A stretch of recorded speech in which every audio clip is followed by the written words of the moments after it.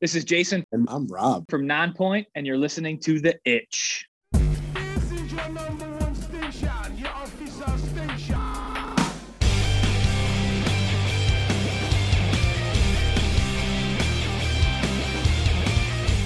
You're listening to The Itch.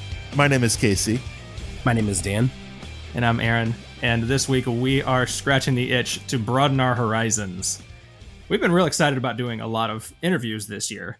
And we've spoken with quite a few really fascinating musicians and gotten to hear their stories and what they're up to and all that. And we decided that one of the next steps that we want to start venturing out into a little bit more is speaking with people who do things besides music in the music industry. And that kind of started back in episode 89 when we spoke with Amy Sciaretto of Atom Splitter Public Relations. And it's expanded since then. We've been toying with, okay, what should we do? How should we go about this ever since then? And a name that kept popping up was one Francesca Ludikar, who is a photographer, graphic designer. At this point, she just calls herself a full-on creative director and artist manager. And she's got a lot of experience working with Nonpoint and Sumo Psycho, who we've spoken with in the past. So when we're trying to think of who we should start this Itch on the Industry series of interviews with, she was really the first person that came to mind. Yeah, and we've wanted to talk with her for a while, actually, since we've started doing the interviews with Nonpoint, just because we sort of knew her backstory a little bit, but then we were able to interview Sky as well, so we got even more background. That's what I was going to say, is that it became more intriguing to me after we talked with Sky and hearing about Francesca going out on tour with them.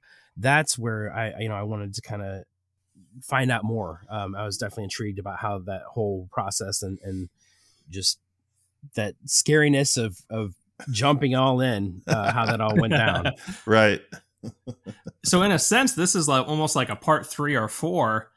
Because you could go back and listen to our interviews with Nonpoint and the conversation with Sky, and they talk about her. So you get this like introduction to who Francesca is before we even bring her up right now. And so it's almost like it's really like this conversation had been in the works and been building towards it. Like it was almost an inevitable thing to happen at some point. So we're really glad it did. And one of the things that I absolutely loved about this was just understanding, like she says, all the hats that she wears. And just because, I had an idea of what she did. I didn't have a clue, apparently, though. She is a very busy person with all of the responsibilities that she takes care of. One other thing that really worked in her favor is that it seems like a lot of the artists that we talk to have connections to each other and seem to be kind of part of this bigger family. We've mentioned Nonpoint and Sumo Psycho, but also those guys being friends with Joey from Varsity, who we spoke to, and Matt James and the guys from Blacktop Mojo. So basically, one thing we've learned that Nonpoint associated people are good people. and so we definitely found that to be true as we spoke with Francesca. She was a delightful conversation. So without any further ado, here's our conversation with Francesca Ludikar.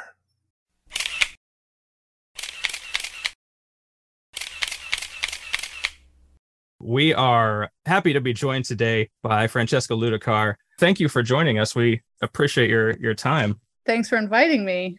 Yeah. We've had a couple of conversations with the Nonpoint guys before, and we're like, we need to go deeper. We need to go behind the scenes. Oh, yeah. Get into the nitty gritty. Yeah. Yep. It was a part joke. It's part serious. Because we've had Jason on twice, and he's actually one of our favorite guests. He just is very smooth, easy to get along with. Yeah. He kind of feels at home. We're like, we're going to have him, and he's going to come back with a different other member of the band every time. And then he's just an MC. Yeah. But then we decided we wanted to talk with people who are in other parts of the music industry besides the actual performance part. And we're like, all right, well, we need to get her on her own. So I appreciate that. Yeah. The first thing, actually, before I kind of explain what we're trying to do here, is we're trying to figure out exactly how to identify you, because at one point you started as a photographer, but at this point I looked up your socials and I think you've got it. At this point you're labeling yourself as a creative director, because it's basically all the art in every capacity. And you're the co-founder of a record label now. Mm-hmm. So, Yeah, jack of all trades. As Rob Rusha says, I wear a lot of hats. He actually, funny enough, he got me a hat that it changes. you can change the title depending on what people need of me. And I told him that I wanted one that just said creator because it just sounds like godlike, like creator. I think it's appropriate too. So we'll kind of get into this here. So you are the first in a series of conversations that we're trying to have actually with non-musicians in the music industry. We've talked to a lot of singers and drummers and guitarists lately. We want to learn more about the other elements of how to make music work. So we kind of have a dual focus in this interview. You've got a pretty fascinating story, as we just said, going from being quote unquote just a photographer to a full-on label founder. So we definitely want to hear more about kind of the chronology of that. And then also we're really interested, as we talked a little bit before we officially went on, about exploring the details of the grind and what goes into being a creator in the industry, you know, stuff that you've learned that might be helpful or inspirational to other people who have similar dreams. Yeah, I mean, that all sounds, that's about right. What do they call that at the beginning of like an essay where you're like, we're going to tell you what we're going to talk about? Yeah. Synopsis. It's the intro with the 5 points, and then you go into detail of the 5 points. Exactly. Yeah, right. Exactly. So those are our points. So we want to hit. Yeah. Our frame of reference for you starts. We've had the guys from Nonpoint on a couple of times. We also talked to Sky from Sumo Psycho. So you've been on the like peripheral of our show. You know, Sky kind of gave some background about you guys' friendship and history, and the Nonpoint guys about kind of the role that you all play together now. And her story, Sky's, is that, you know, it's one going forward, starting from being in the pop world and sort of slowly moving into the rock world. Mm-hmm. And so our first question here is twofold. First of all, are there vital parts of your journey before your relationship with her that you wanted to share? And then also historically, what musical genres are the ones that draw you? Interesting. Okay, well, I guess so. Sky is actually, I would say she's like my origin story. I mean, I started like when I wouldn't even say met Sky, but when I first heard of Sky, I was 14. So, you know, before 14 years old, you probably don't want to hear much about that. It's like, yeah, I kind of doodled in a sketchbook every now and then. So it really does start with Sky.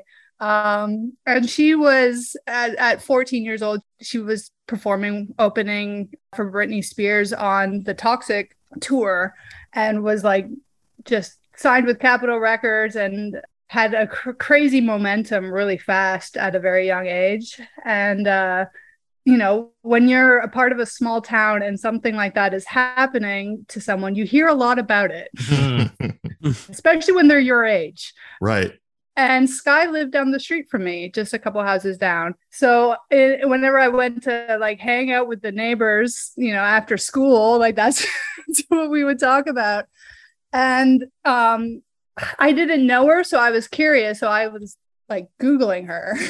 Yeah. And I joined her message boards back then because MySpace didn't exist. Mm-hmm. Facebook didn't exist. None of that existed. It was just message boards.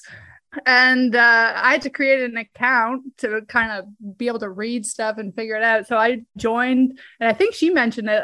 My name was Bolton Girl. Yep. Nice. Yep. at that time. And obviously, like, because we were a small town, her family was on this message board, and they're like, who's this Bolton Girl?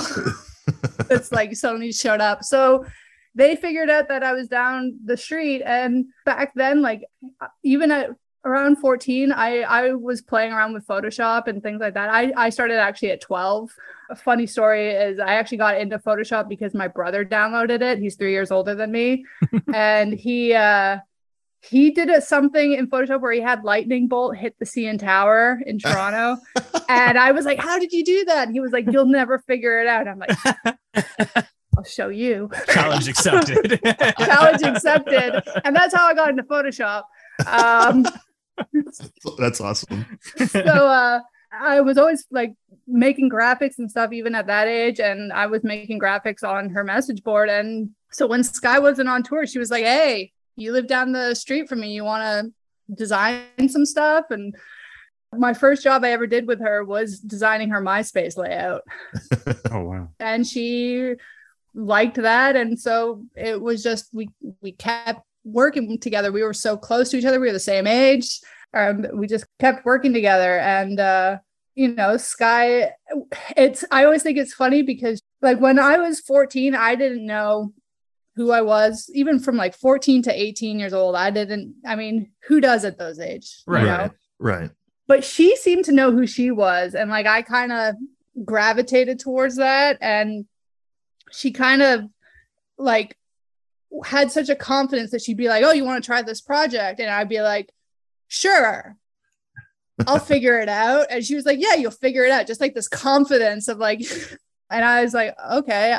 You look at the album covers for Sumo Cyco. It's like, do you think you could get a train coming, barreling through mountains with like all this apocalyptic stuff and smoke and mountains and all this stuff? And I was like, okay, I'll figure it out.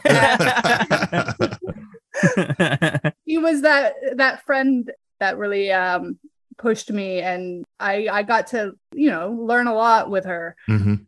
But to go to your second question, what genres of music do I naturally gravitate to? Mm-hmm. Funny enough, when I was a kid and I did first start getting into this music world, it was pop. And that's what Sky was a part of. And when she made the change over to metal and rock, that was kind of a very unexpected change.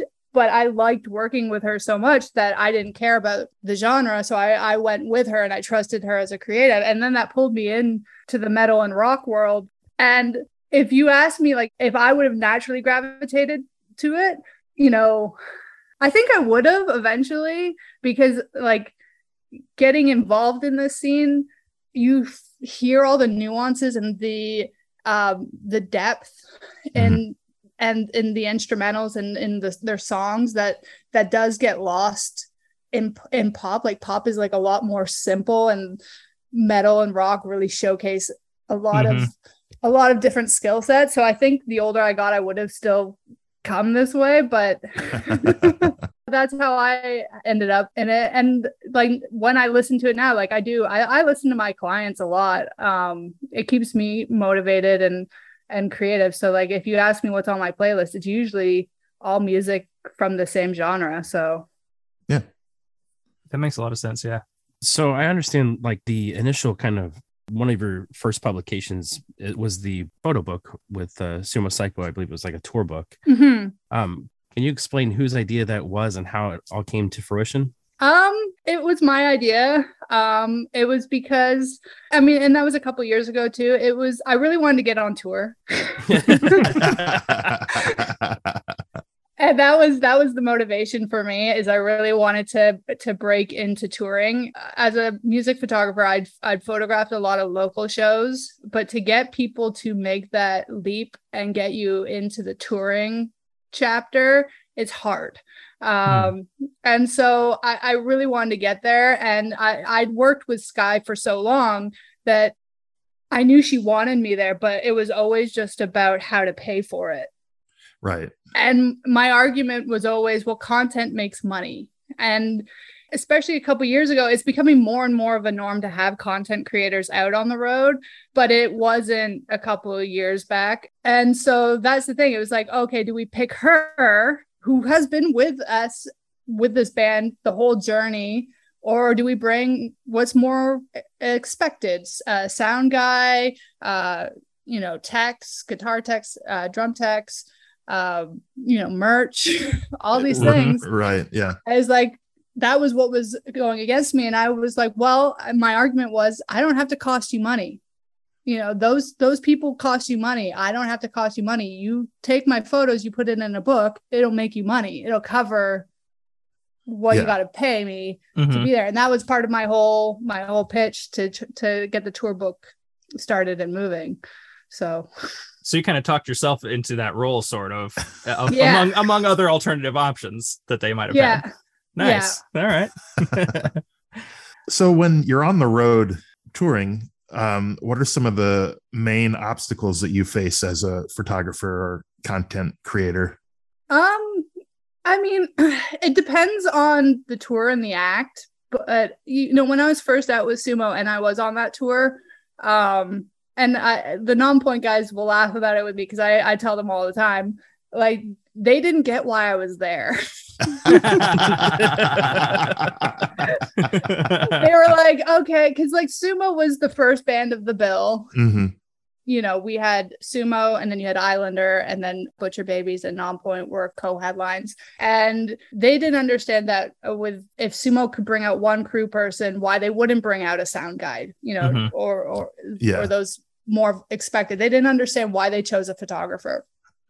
And the first few weeks, I kind of felt that.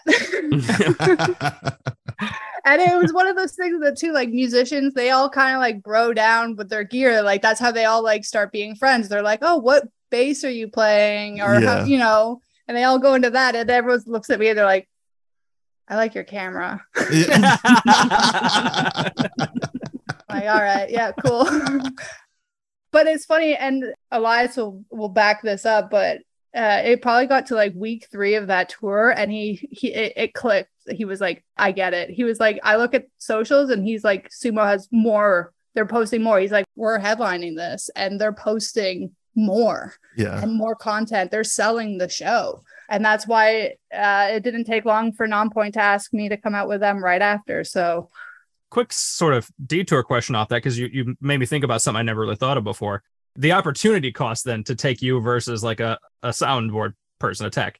Mm-hmm. At that point, is Sumo just at the mercy of the house sound guy, and that's it? They just go with that, and then just wanted to be kind of.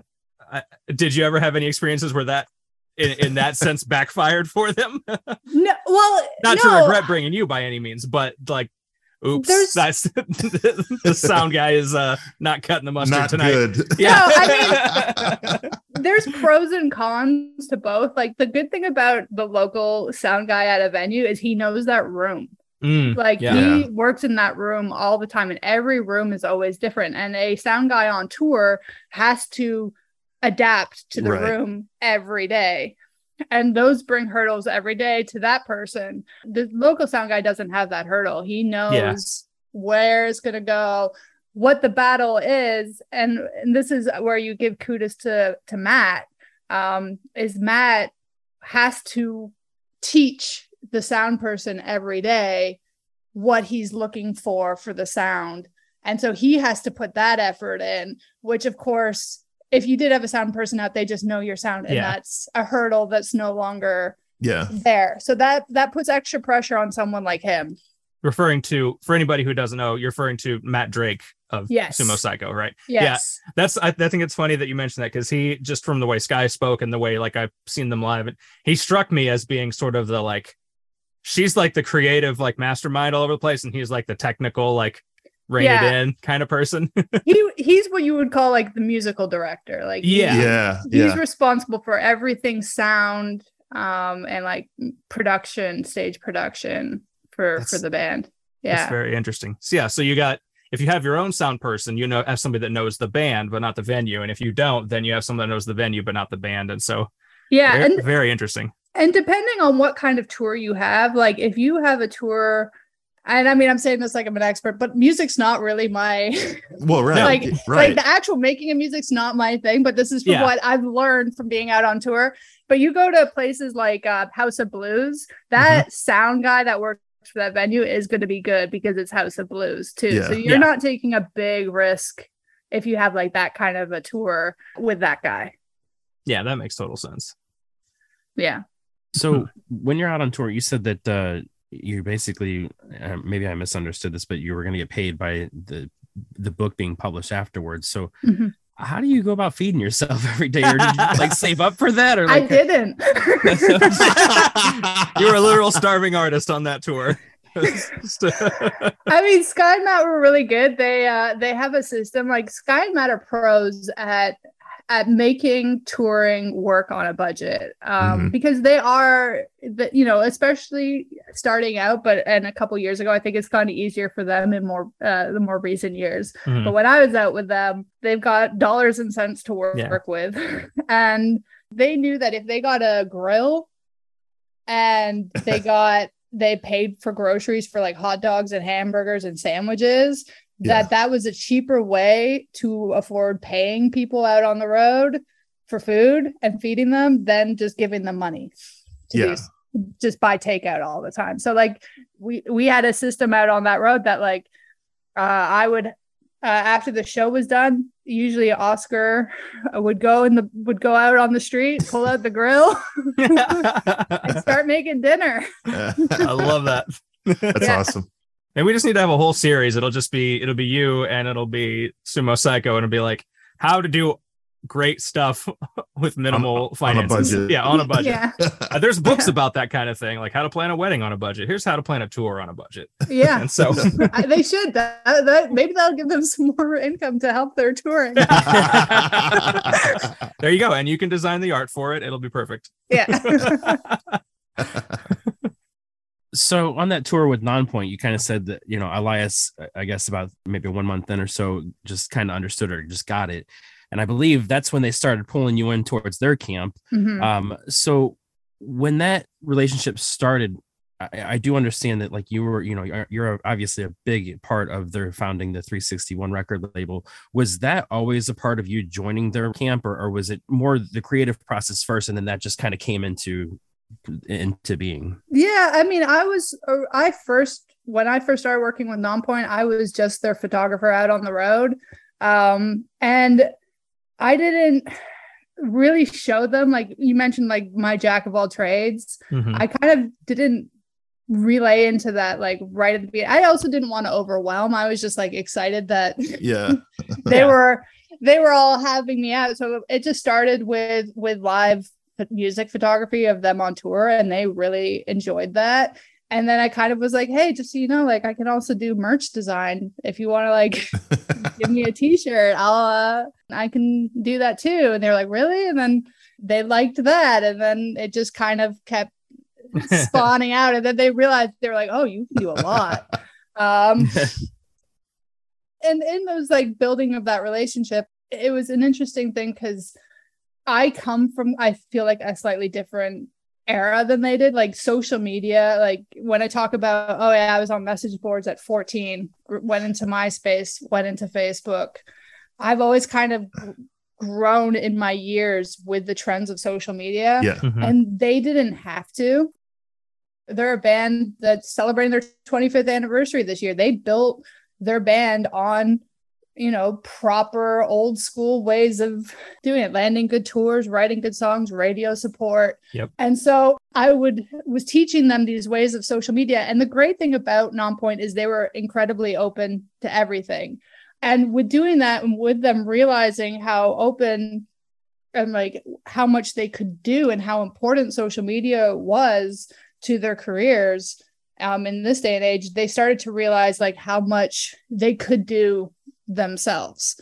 And that's where those conversations started leading down. And I come from working with Sumo Psycho, who, we did everything independently. We didn't do things with a record label or a big budget. We made it work. So me coming from that background and then them coming from that background, that's how that tied all together. 361 Records was formed. Yeah. Right. Yeah. Awesome. Real quick, I did want to shout out, I do love your new design, just because you mentioned it, t-shirt designs, the new design for the Nonpoint Halloween shirt. It's awesome. I just wanted to shout that out real quick. Dan was checking that out. He's like, I think I might have to get one of these. So Thank you. No, that one's one of my favorites too, because that was actually on their last tour with Seven Dust. I did a t-shirt design of them all jumping. Mm-hmm. Yeah. Because I always think like you go to an On-Point show, it's high energy, you're gonna get jumps, all that stuff. So I was like, put that on a t-shirt. And then with Halloween coming around, I was like, what could I do? And I was like, I'm gonna turn them all into skeletons, just take that exact same. But I loved it. Yeah.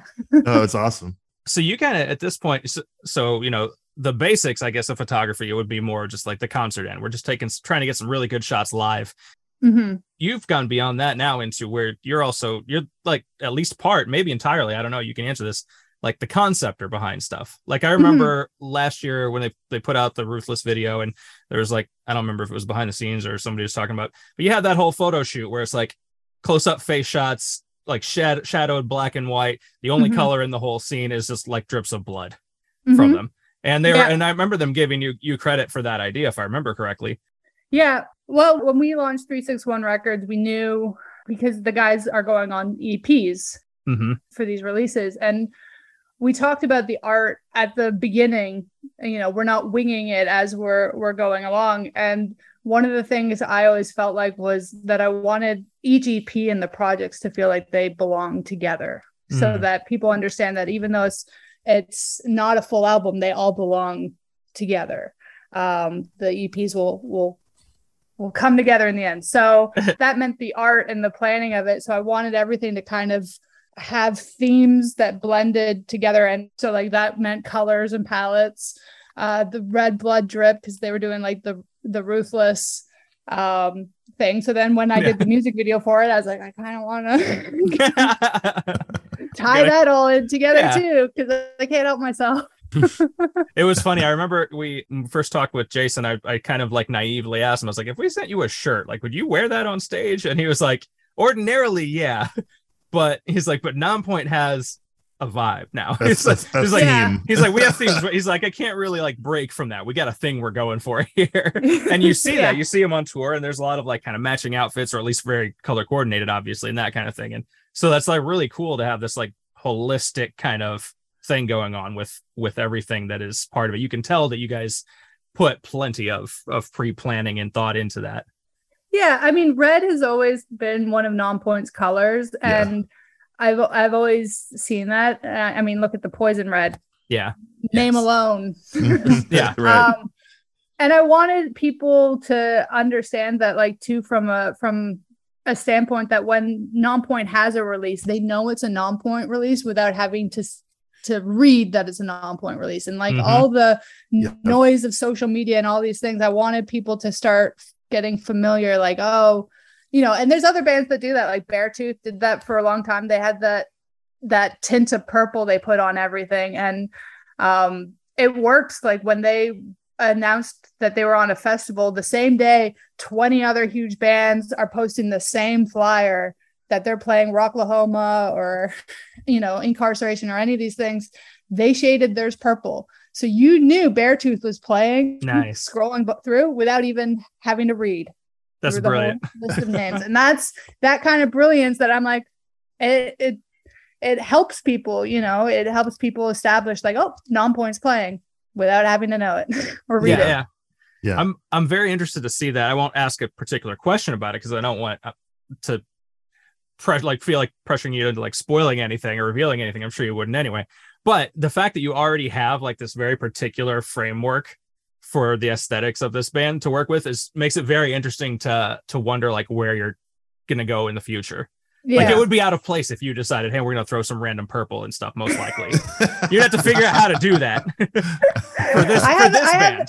I have that debate sometimes. I'm like, what did I do to myself? Yeah, I'm stuck with this Poison Red forever. I know. I'm just like, oh no. And I mean, I do things like there's orange on the Halloween shirt, guys. Yeah.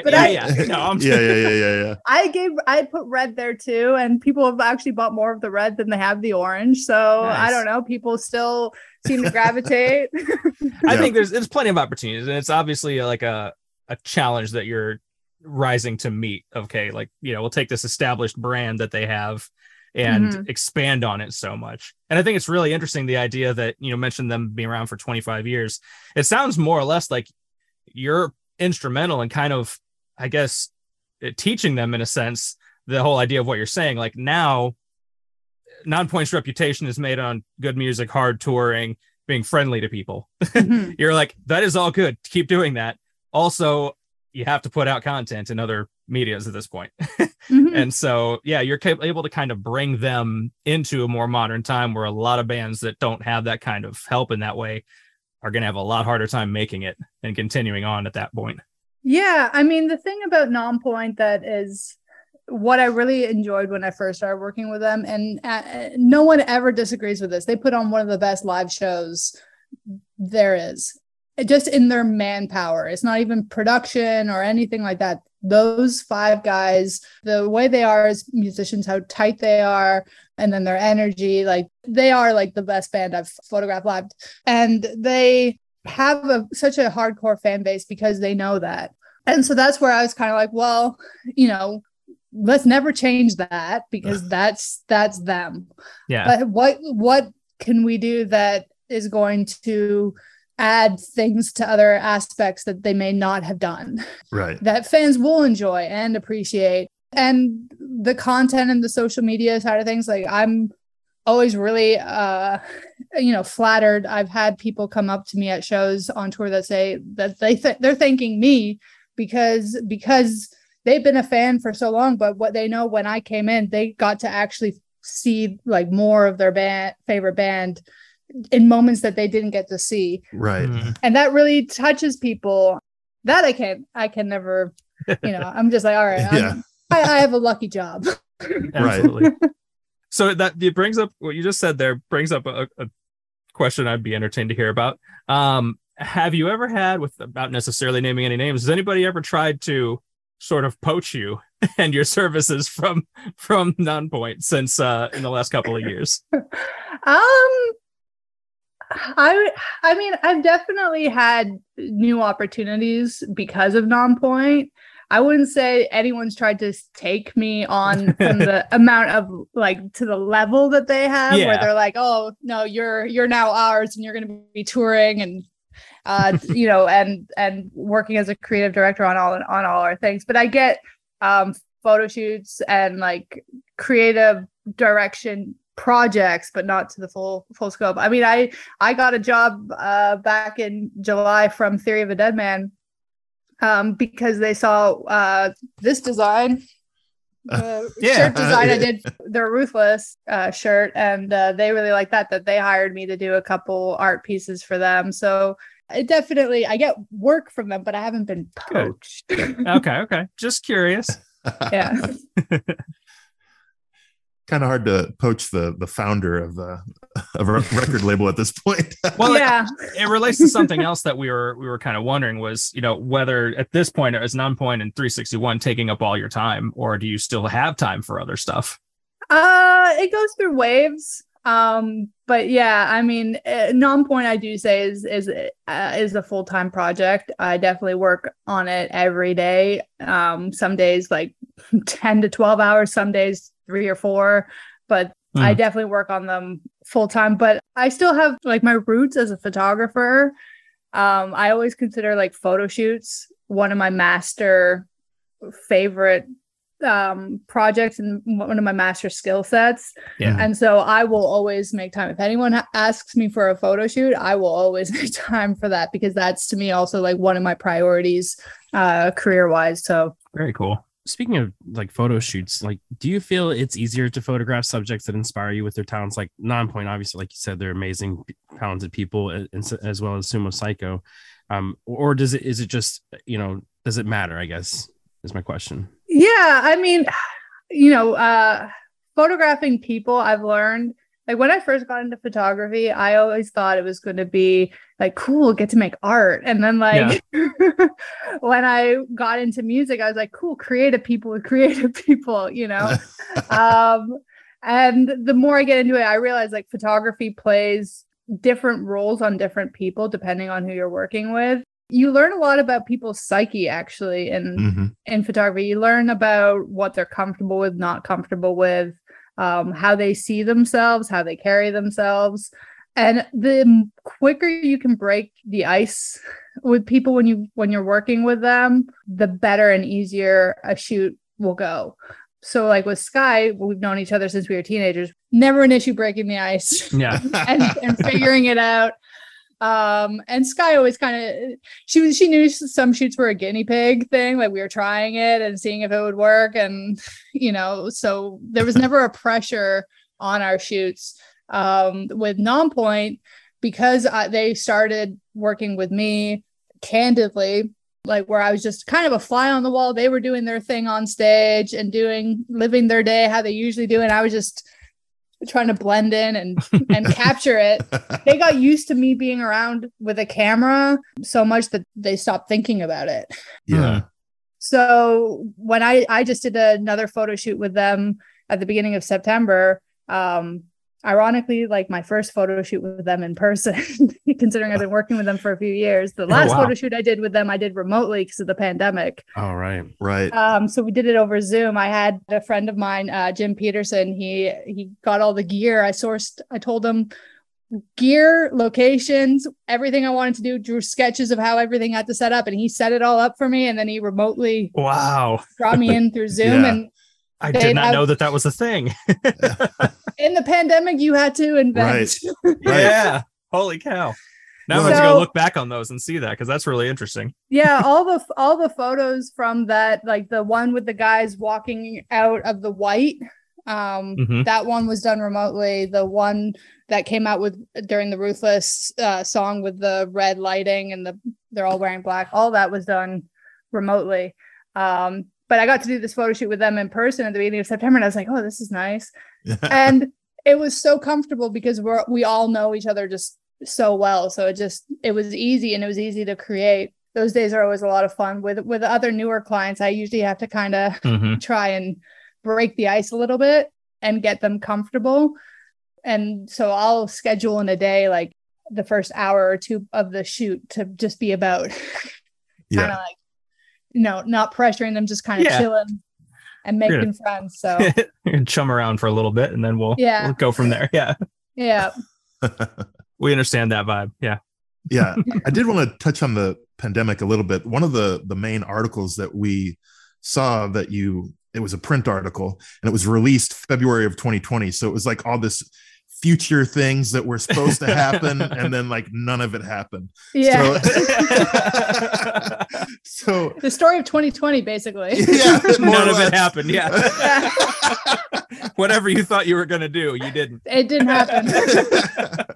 So just the challenges that you kind of had when trying to launch the record label and everything else is just kind of crazy stories the documentary that you did was kind of out of that as well, which was very entertaining to watch as well. Mm-hmm. Well, the interesting thing about that time was I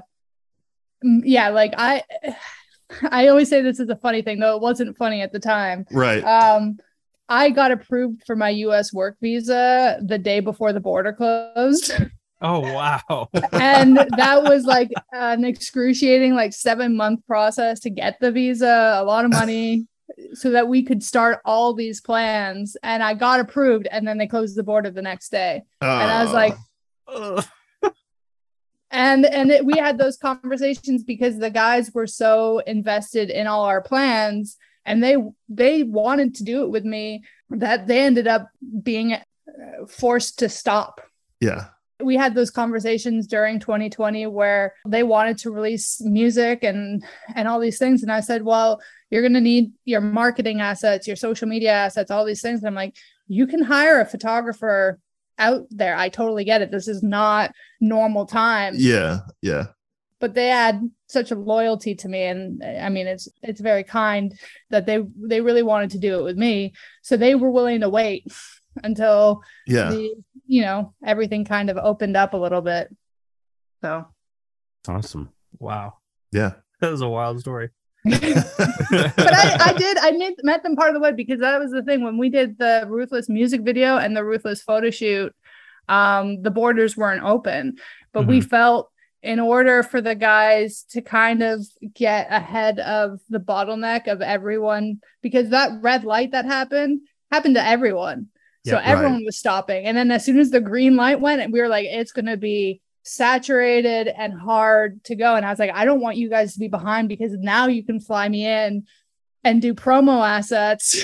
Right. Yeah. While everyone's already then ahead of you. So, we figured out how to do it. And in the pandemic, when everyone was doing streaming, we experimented with that. And when I realized that we could do creative stuff through a feed, I was like, all right, let's try with a photo shoot first. Right.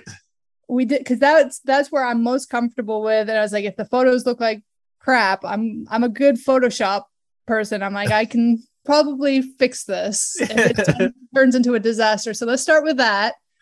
And we did that photo shoot remotely, and it went really well, actually. And then we did the music video for Ruthless. I did that remotely as well. I directed that from home here in Canada. That's amazing. It's awesome. My first ever music video I directed, and I did. And you weren't even there. The first, or another way to put that would be the first handful of murders that you directed. Yes. Basically. That's how I felt doing it remotely. What a heck of an intro to the music video world. I know. I was like, all right, I didn't just dip my toes in. I went full, like, in the deep end, swimming with sharks. Yeah. We're going to give Elias a baseball bat and see what happens. Yeah. It was funny though, because when at the time that was happening and the guys were all duct taped to the chairs, and I was watching this through a feed, I was like, I'm gonna see like the FBI crash in, and I'm just gonna be here on a feed. Yeah, she's the mastermind behind this. And they're all getting arrested. Fantastic. That's awesome. I got a quick sidetrack on that if I can. You mentioned promo assets, just as a little nerdy behind the scenes kind of thing, like top of mind, like what pieces is included on your list of, okay, here's what we need to put together for this campaign or whatever. Yeah. I mean, there's the basics. Like, you have to have, of course, your album cover, which in this day and age also has to be animated. It can't just be a static piece of art. And then you want some promo press shots. So when anyone talks about it, like you guys have a new picture to look at, so everything feels new and fresh on that stand of things. And then there's the more nitty-gritty things that people that probably don't realize happens, like getting the guys to film one-liners for advertising that basically says like, hey, I'm Elias from Nonpoint, and I have a new song out on Spotify, click here to listen, those things too, that and even radio station shout outs they have to do, all those assets. Yeah. Well, thank you. I was just curious. Yeah, we're interested in getting into the weeds on this kind of stuff. And so yeah. Which by the way, we'll ask you to do that at the end of the formal interview as well for podcast liners and whatnot. All right. Yeah, you can record one of your own if you're open to it. Yeah. On the same kind of topic regarding inspiration from your talents, on the flip side of that, without naming any names, have you ever had to do a photo shoot for someone that you were not excited about? And if so, like, what helps you get through those situations? I've had I've never really had anyone that I wasn't excited about, but I've had people I have been excited about, and then when I got there, they weren't into it. Yeah. That I think is harder, because you were excited and you came in, and then you can't get everyone else excited about it. And the more I've learned about it, I think it is with everything. It's a job.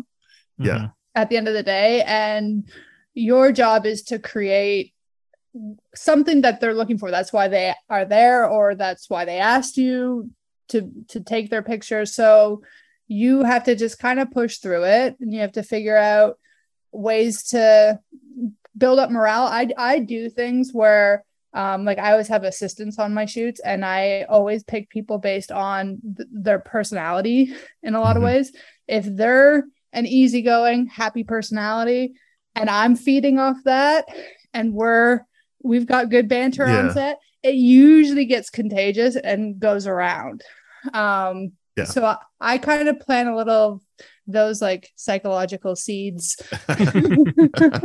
into making a better experience. But I've had photo shoots where I was like, wah, that was not as like not how I'd hoped, but it's still, I'm fortunate that I've never had a photo shoot that like the client wasn't happy with, where they didn't use it. Awesome. I'm lucky in that sense that every experience I've had, whether it was as great or as fun as some others or whatnot, the photos usually always get used, and they're happy at the end with the results. So that's all that matters. Yeah. Yeah. There you go. Good.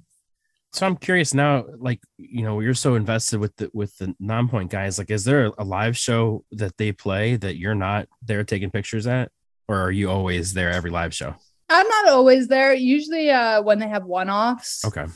If they have, they had a couple in August where they had like one every weekend, one in Wisconsin, one in Michigan. I didn't come in for those. I usually come in when there's like a steady stream of them to go. Okay. But if there's like really good ones, usually I will like go, hey guys. I'm joining on this one.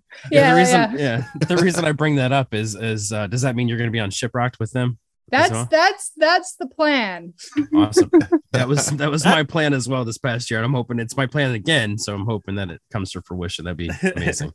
And the thing about Shiprocked, like, because I did the first Shiprocked with them, Shiprocked always has a good vibe. The community, of course, on the boat is really nice, but from a content standpoint, getting the guys on vacation together and just, out on the beach with their families and they're all just having a good time. Like, that's not always a thing that people get to see. I always argue that that's worth getting. Yeah, that was going to be my question. Like, yeah, is this like this is really vital to get because it's like rare, or is this we're going to leave you alone and just let you do this? Yeah. Without, I could see both. It's funny because like the dolphins video we just posted yesterday. Yep. Yes. That post has done well for them. And it's because people like to see like, oh yeah, the guys are just kind of goofing off and playing with dolphins. So, I mean, that's something that you don't get every day on a tour and so those kind of moments, I do look for them. I mean, there are always logistics in mind. Like, for example, if the guys wanted to go to Europe, I would love to go to Europe. I would love to argue for me to go to Europe because that's, again, different content that fans haven't seen. Yeah. But then there's the logistics that come into play of like, all right, well, then you got to pay for more flights. Flights to Europe aren't very cheap. So, then those things start to weigh in. So, but I always say, yes, bring me. As you should. Makes sense. And when you mentioned fly in, bring in, most, I don't know if all, but most of Nonpoint is based in Chicago at this point. Mm-hmm. Right. And are you still then based in I think it was the Toronto area? Yeah, I'm based just outside Toronto. Elias is based in Michigan. And then Jason, I think, is more Indiana, but he is closer to Chicago. And then the other three are in Chicago. Gotcha. Okay. All right. Are there any plans in the near future for 361 to expand beyond just Nonpoint? Yeah, I mean, we get that question a lot. You probably can't say too much, but we're always curious about that. We're always open. I think I would love for 361 to sign another artist and to definitely go down that with another artist. The thing for us, I think, is really about Nonpoint at the moment, because that's the thing. We took them on this career path and they're heading it on their own, and that requires a lot of time and energy. I firmly believe, as the guys went this direction, that I wouldn't want to sign another artist unless we really knew we could really like do a lot for them. And that's also part of it. Like, I would never want to sign an artist and be like, oh, we signed you because we think you're good. But just so you know, we also we gotta work on Nonpoint a lot. Yeah, right. Yeah. Yeah. I mean, it sounds like it is a lot. So yeah. Is that even bandwidth that you have? Yeah. Yeah. I mean, and the thing with Nonpoint and 361 is I think the goal is to just keep growing Nonpoint and 361, and then open those doors for other bands to come through with us. But I feel like we have still some work to do on the front end for us on that side. Yeah, fair enough. All right, our last little section here. Do you have a little bit more time, maybe 10 more minutes or so? Okay. Yeah. So our little rapid fire section. Typically, we ask artists about other artists, but with you, we're going to switch it up kind of a little bit, but we'll start with a tried and true one, a song or an album that changed your life. Oh, Tragic Kingdom. Mm, All right. all right. All right. On the flip side of that question, a photo or a project that you did that changed your life. Ruthless. All right. A photo that you're especially proud to have taken. That Doves photo of Non-Point with the white background and them walking out. That's one of my favorites. All right. What would be a dream tour that you would want to shoot? Like, what are some artists that you could throw together just at random that you would want to shoot? So like different lineup. Yeah. Your dream lineup that you would want to. We'll presume Non-Point's on there, but and probably Sumo as well. Yeah. Yeah, I mean that's the thing. I would do like something really cool, like where you have like Mudvayne, Non-Point, and then like Sumo Psycho. You know, I think you've got the eeriness and then the high energy. Yep. That would be really cool. Yeah, I like that. That's actually a great tour idea. In general. Yeah, I would love to watch that tour, to be honest. All right. Put it up there. Yeah. Yes. Yeah. We always try to. Yeah. Put it out. So, what is an album that is all killer and no filler? Isn't that a Sum 41 album? We did that on purpose because when we interviewed Sky, that was her answer. So we had to change the wording of the question because Sky gave the objectively correct answer. And so we're like, let's ask Francesca and see if she says the same thing or not. That's awesome. So an album, yeah, all killer, no filler, or no, an album with no skips. That kind of thing. Yeah. Oh man. What album do I not skip? Honestly, like in this day and age, I've been doing like a lot of Billie Eilish. Yeah. Throw that one in there. Yeah. From my moody pop stuff. Yeah. There you go. I want to actually. Yeah. There's a question I want to add to this list sometime in the future because I'm always surprised and interested to hear how many people the kind of music that they're involved with isn't necessarily the kind of music that they go to on their own. Yeah. Mm-hmm. There's usually a pretty drastic difference for a lot of folks, and I find that really interesting. Mm-hmm. Mm-hmm. Yeah. I mean, that kind of artist like Billie Eilish is someone that if I would probably do anything to like get a chance to work with her because her visuals and her music are just like, yeah. This might be the same answer for that as well. But what is a band that everyone should see live? I mean, I'm gonna say like Non-Point. Oh yeah. We're taking for granted that people should or have already done that. Yeah. Yeah. What's an artist other than Non-Point that more people should know? Sumo Psycho. We walked into these ones, guys. Yeah, we did. No, that's great. We love it. Well, yes. Thank you for your time. We really appreciate it. It's kind of funny when you shared our interview with Sky on your socials, and so we sent a message to you just thanking you for that, and then we were actually watching the Oxymorons play as we were like essentially booking this interview. So we're in the middle of seeing a show, and Casey's like, I think I just booked our next interview. I was like, that's funny. He's always on the clock. That's it. No, but we really appreciate it. Anytime you want to come back on the show and hype up anything or have the guys come on and do anything, we'd love to have you back. Yeah, thank you for having me. This was a lot of fun, and yeah, maybe I'll be your new Jason. You'll just start having me. Yeah. I kind of think of Non-Point as like our first like podcast house band, to be honest. Yes, you are now the third different person because Rob joined Jason the first time, Mm-hmm. and then Jason did solo the second time, and then future plans as well. So we're like, this is kind of like a relationship that we're building, and we've had conversations with so many bands. With Sky, we've talked with Matt James of Blacktop Mojo, who I know is kind of in the loop there too, and Skin Dread. Yeah, Skin Dread. Wow. I feel like we're like interacting with so many artists that are in this world, this circle together. Yeah, well, we're all a big family, really, at the end of the day. So you get in with one of us, you get in with all of us. So There you go. Yeah. We're trying. Another one was Joey of Varsity as well. Ah, Joey. It is a small world. Yep.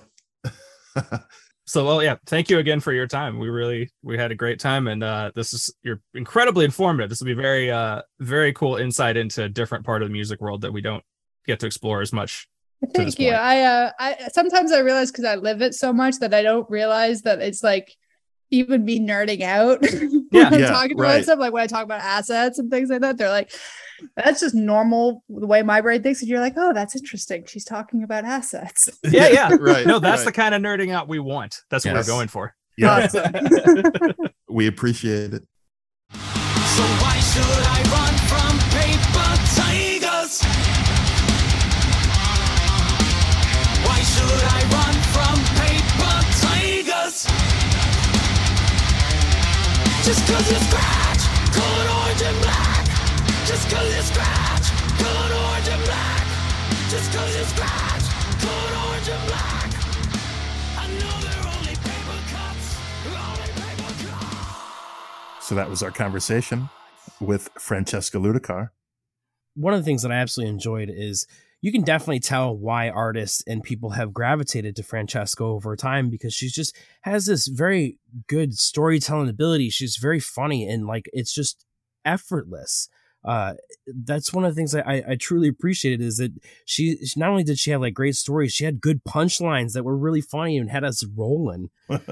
It's no doubt like that people just kind of gravitate to somebody like that. Yeah. And the other cool thing I think is just how dedicated she is to everything that she does. Like she puts the time and the effort to be top notch at whatever she's doing. Yes. And that's very evident when you see her story. What it's funny too is like another reason why I'm really glad we did something like this that's not just another artist is because I'm pretty naive. I'm not gonna lie. Like I'm just I never put two and two together until like these conversations happen. And so like when she's talking about doing like the t-shirts designs and all like the website designs, I'm just like, oh yeah, I guess that would make sense that she's doing that because she's the creative director. Like it just I don't know, for whatever reason, like I never would have figured that she would do t-shirt designs and all that stuff. Like it just never clicked. But it's awesome. Like I didn't like that. Just like finding that stuff out is one of the reasons why I was excited to do this. Yeah. The music videos, the album art, like everything you have seen, literally probably everything you have seen since Nonpoint kind of reemerged, like post-pandemic or whatever. Yeah. The visuals have almost certainly been her work, or at least heavily her work. And whether that's her physically doing it or directing it remotely. Yeah. I had no idea of all the things. I know you had to do a lot of stuff remote during the pandemic, but directing a photo shoot virtually is crazy to me. Especially one that turned out so well. Like that like she said that picture of them walking away from the white, that is one of the coolest and most iconic pictures because it's just, I mean, it's such a good silhouette of Nonpoint. And they have such distinctive characters. Nonpoint is a very camera-friendly band. They're a very camera-friendly band because of, mostly because of all the dreads, to be honest. It's fun to watch. It's fun to watch dreads flow around. And so there's a lot of hair in that band. But yeah, her work with them is really, really fantastic stuff. So good, in fact, that Dan decided to take her up on one of the designs that she's recently created. Yeah, unfortunately, it's not going to be for sale by the time that this episode drops, but I definitely had to get one of those Halloween shirts that she talked about in the episode. And I was excited, too, because like I didn't realize that I didn't have a Nonpoint shirt after being fans of this band for 25 years. Just for whatever reason, just didn't have one. So now I am the proud owner of a Nonpoint shirt. There you go. That I will be rocking on Shiprocked. That's right. Now, if we can just get Nonpoint to rock its shirts somewhere. On Shiprocked. No. On Shiprocked. Maybe we could talk to Francesca about collaborating with a Nonpoint logo and an Itch logo. She doesn't have to stick to the poison red. I will. I would love to offer a suggestion that if they come through St. Louis, if they could just support all itch gear during that St. Louis show, that'd be a dream come true. You are really trying to throw off the Emperor's Groove here with your. I'm for it. I know it won't happen because they definitely have a theme, and it makes their stage show really awesome. Yeah. Somewhere you may or may not be able to see Francesca in the coming weeks is on a very small string of dates that Nonpoint is going to be doing between Christmas and New Year's. They've got 4 shows scheduled in Michigan, Illinois, and Wisconsin, so they're not going too far from home. I can't promise whether she'll be on there, but I can definitely recommend that you go see the band at one of those dates if you happen to be in the area. I'm thinking about making the trip up to Milwaukee for it. I don't know. It's tempting. Awesome. It's very tempting. If you're interested in seeing Francesca's work or hiring her, because as she mentioned, it is possible to get some time in there. You can check her out at francescaludikar.ca. We'll link to this all in our show notes. 361degreesrecords.com. You'll see some of her stuff there, as well as nonpointstore.com. It's everywhere. So we'll have plenty of links. Check out the work she's done. It's very good stuff. And we're happy to promote it a little bit here. So thank you very much for listening to the Itch podcast. My name is Dan. I'm Casey. And I'm Aaron. And until next time, why should I run from paper tigers? If you enjoyed what you heard in this episode, please subscribe and tell a friend about the Itch. Check out the show notes for links about the episode, as well as our new music playlist and where you can hear us every Sunday night. And you can interact with us at itchrocks.com or on Twitter, Facebook, Instagram, and Gmail, all at itchrocks, ITCHROCKS. We've had some scares with did we remember to hit record? Thankfully, when we've interviewed somebody, we've never been like, oh crap, we didn't hit the record button. Yeah. I get that stress though, because I've had that with content. It's like, gosh, did I get that moment? I really hope I did. Yeah. Right. Like, do I have a backup of a backup? Because if I lose this, that's going to be a problem. Yeah. That's kind of my nightmare of these. Is like we're going to do like a whole great interview, and then it's going to not have recorded. And I'm like, well, that one's gone forever. It keeps me up at night too.